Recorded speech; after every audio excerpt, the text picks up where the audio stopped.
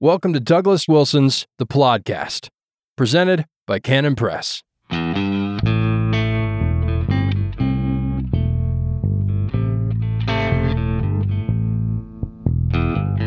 Yes, God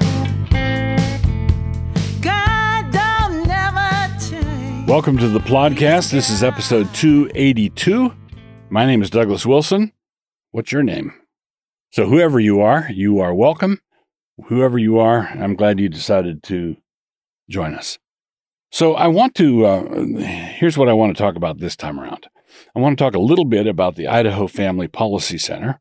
I want to talk a little bit about OBGYNs moving to Idaho. And I want to talk about other people moving to Idaho or thinking about red states. And I'm going to start with the last thing first. We are very grateful. Believers are very grateful for the Dobbs decision, which overturned Roe v. Wade, which returned the issue of abortion to the states. Okay, that's so far so good. 3 cheers. And that means that instead of one big battle at the federal level, we have 50 small battles. The thing I want to talk about today is that those 50 battles are by no means assured, even if you are in the reddest of red states. Okay, even if you're in the reddest of red states. What do I mean? Well, one of the things that we have to come to grips with is that the progressive left has a lot of billionaires. The progressive left has a lot of deep pockets, and the right has some people who are willing to support causes and stuff. But when it comes to money, when it comes to being able to donate to particular causes, the progressive left has money, money, money. And what is going to happen is they are going to flood red states on particular ballot measures. So for example, in Idaho, Idaho is one of the redder of the red states. Idaho is one of the redder of the red states. But we've got squishy Republicans here, just like everywhere. And many of these Republicans have gone soft because the issues have been national for so long. So what's happened is Dobbs kicked everything back to the states, and it was easy in a red state like Idaho for someone to run for the state legislature, proudly proclaiming that he's pro-life. I stand for the unborn. And the reason he was able to stand for the unborn is that he didn't have to stand for the unborn. He could stand for the unborn because he would never have to fight for the unborn. But now that the issue is actually a live issue in a state like ours, in Idaho, that means that the billionaire leftists can donate buku bucks to certain legislative races. So we've had a series of victories. Idaho just had we've had the victory in a heartbeat law on abortion. We've had a victory on the banning of tranny surgery or hormone blockers and that sort of thing on minor children. So we've had some legislative victories, and the people of Idaho have applied the right amount of pressure to our governor, Brad Little, such that he signed these bills. And with one of them, he said, I'm going to evaluate whether or not I'm going to sign based on what sort of feedback I get. Well, we are in a position where it would be the easiest thing in the world for San Francisco leftist moneyed interests to donate to particular races in Idaho, legislative races, and to flood it with money, the kind of money that places like where we are just don't usually see. So it's going to be possible for money from the left to turn red states into purple battlegrounds when the demographics on the ground are making the states redder and redder. Does that make sense? So there is a great resort going on, and people are moving all over the country. Just look at the U-Haul rate. Look up what it would cost you to rent a U-Haul to go from Portland to Boise and then look up what it would cost you to go from Boise to Portland, right? So there are all kinds of conservative types abandoning California and abandoning other blue states. But what's happening is blue money is chasing them. Blue money is chasing them. So what we need, I would welcome anybody who wants to pull up stakes and leave Illinois and come to Idaho, anybody who wants to leave California and come to Idaho, anybody who wants to leave Massachusetts and come to Idaho, or New York, come to Idaho. Please, please, please do. But do not come as though Idaho is an automatically safe refuge where there will be no fight. No, I think some of the fiercest fighting on cultural, social issues will be in red states that are sort of surprising.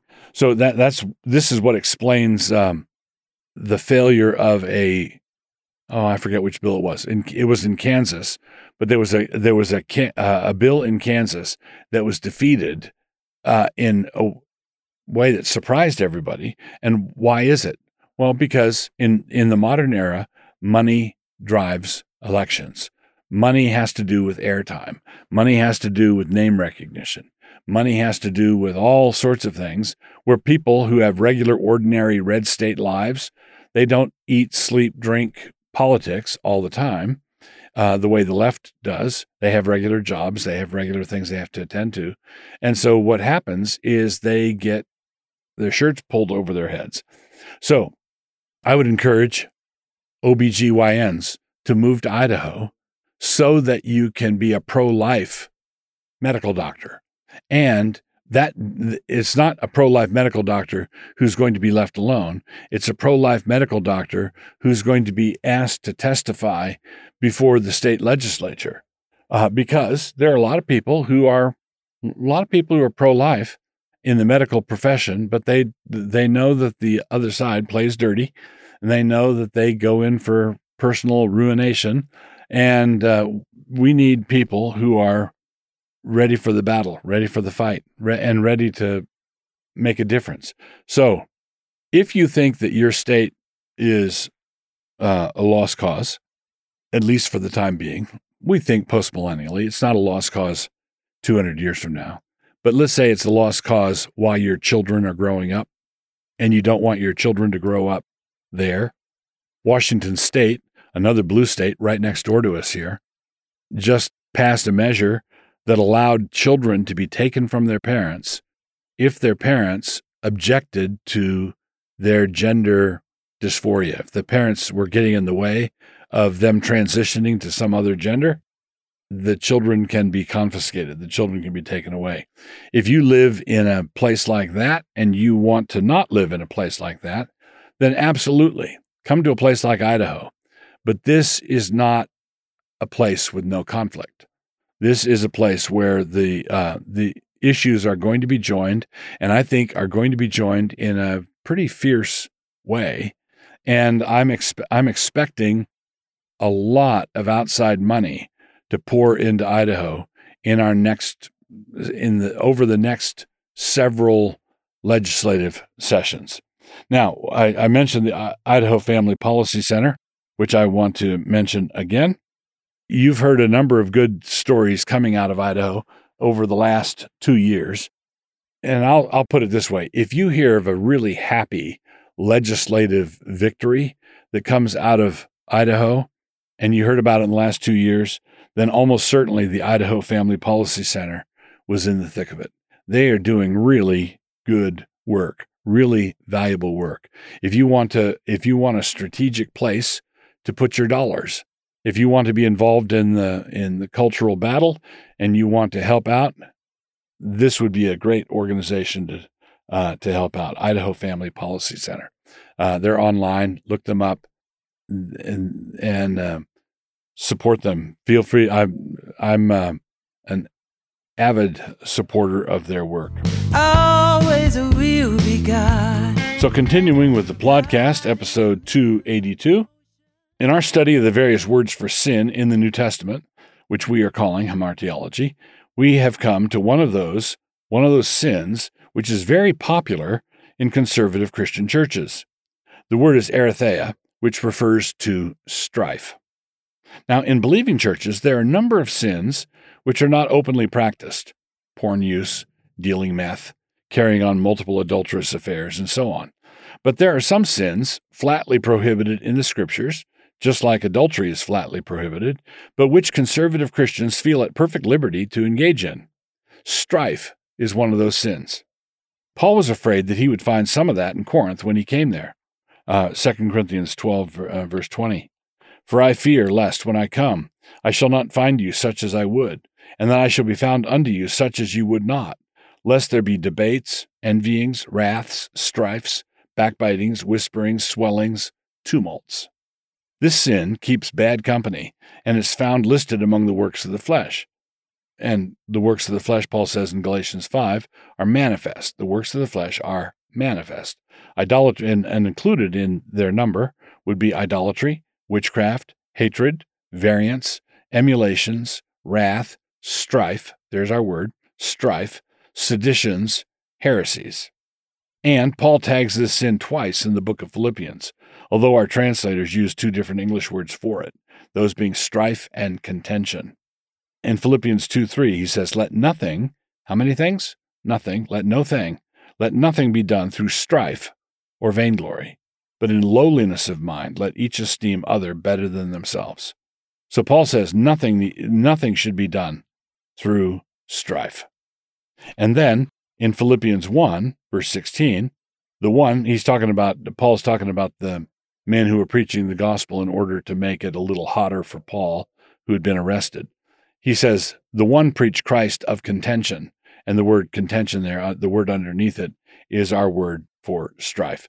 The one preached Christ of contention, not sincerely, supposing to add affliction to my bonds. James takes a dim view of it also. But if ye have bitter envying and strife in your hearts, glory not, and lie not against the truth. For where envying and strife is, there is confusion and every evil work. So this is mentioned twice. It's in verse 14 and verse 16. If you have bitter envying and strife in your hearts, that's bad. And for where envying and strife is, that's bad also. And then there's the rejection of this attitude in Romans 2:8. But unto them that are contentious, there it is, but unto them that are contentious and do not obey the truth, but obey unrighteousness, indignation and wrath. God don't never change.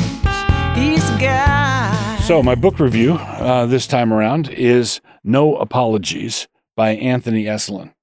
I'm not done with this. I'm just began it, but Esolen is just a wonderful writer. I love how he writes. He's just really good. And this book, No Apologies, what is it that he's not apologizing for? Well, he's not apologizing for masculine strength. And he's not just talking about this in the abstract. He's encouraging you to look around at the world and see that virtually everything that you are enjoying was put there by men. Suspension bridges, the mines that got the minerals. Let's say you go and buy a bronze bowl from Pottery Barn or something to put on your mantelpiece. Well, some guy dug that out of the ground. That kind of thing, that kind of risk taking, that kind of masculine initiative is the foundation. The earthly, speaking in earthly terms, is the foundation for all the value that we see around us. Now, he's not disparaging women at all. He's simply pointing out that men are made for one thing and women are made for another thing, and they are not the same thing. And if we insist on pretending that they're the same thing, what we're going to do is find ourselves in hopeless contradictions, and we're going to basically wind up wrecking this good thing that we've got. He points out, for example, that women athletes, runners in track, are a competent high school boys team can beat women's Olympian track runners. And this is not, the problem is those who who make it a competition between men and women, and who then pretend that the women are winning it, the competition. And what Esalen is objecting to is the lie involved. And he says essentially that the lie is going to be a potent lie in the ears of little boys. So he says that grown men can figure out how to defend themselves and how to dismiss the lie, how to not allow themselves to be, seduced by it. But if you're a little boy, a second grade boy, and you're sitting through all sorts of lectures in the government school system, and you're learning that masculinity is toxic, you are going to be messed up. It's going to have a real impact on boys. And why would you disparage people like that? God made boys to be one way, and to go one way. God made girls to go in another direction, to do something different, to exhibit a different kind of glory. So men have one kind of glory, women have another kind of glory. And Anthony Esolen exults in that difference between men and women.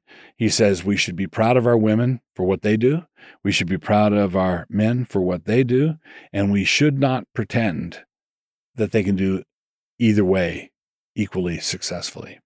So, No Apologies by Anthony Esolen.